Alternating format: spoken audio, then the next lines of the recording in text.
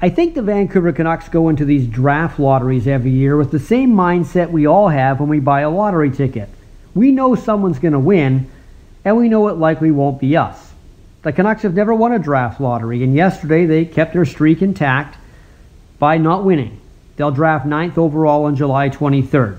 Actually, the Canucks have not only never won a draft lottery, they've never picked 1st overall. Although I guess the year they picked Henrik and Daniel Sedin 2nd and 3rd overall, they knew Atlanta, which is now the Winnipeg Jets, were not going to take one of the Twins. So that was kind of like having the 1st overall pick. Now getting back to this draft, not having number 1 overall isn't ideal, but it might not be as bad as it normally is because the draft is going to be like an Easter egg hunt in the fog. The Ontario League didn't play at all.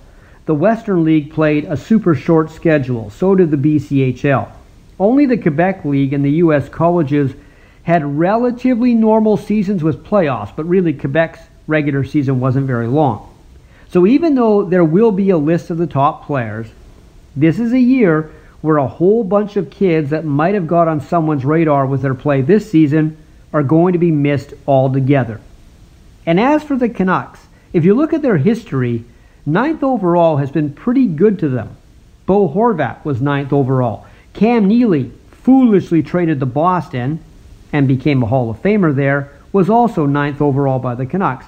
And so was the late Bob Daly, a big defenseman who played some decent hockey in Vancouver and then for some strange reason was traded to Philadelphia where he played even better before he got hurt and retired. So if you're just going by Canucks history, drafting 9 has been fine.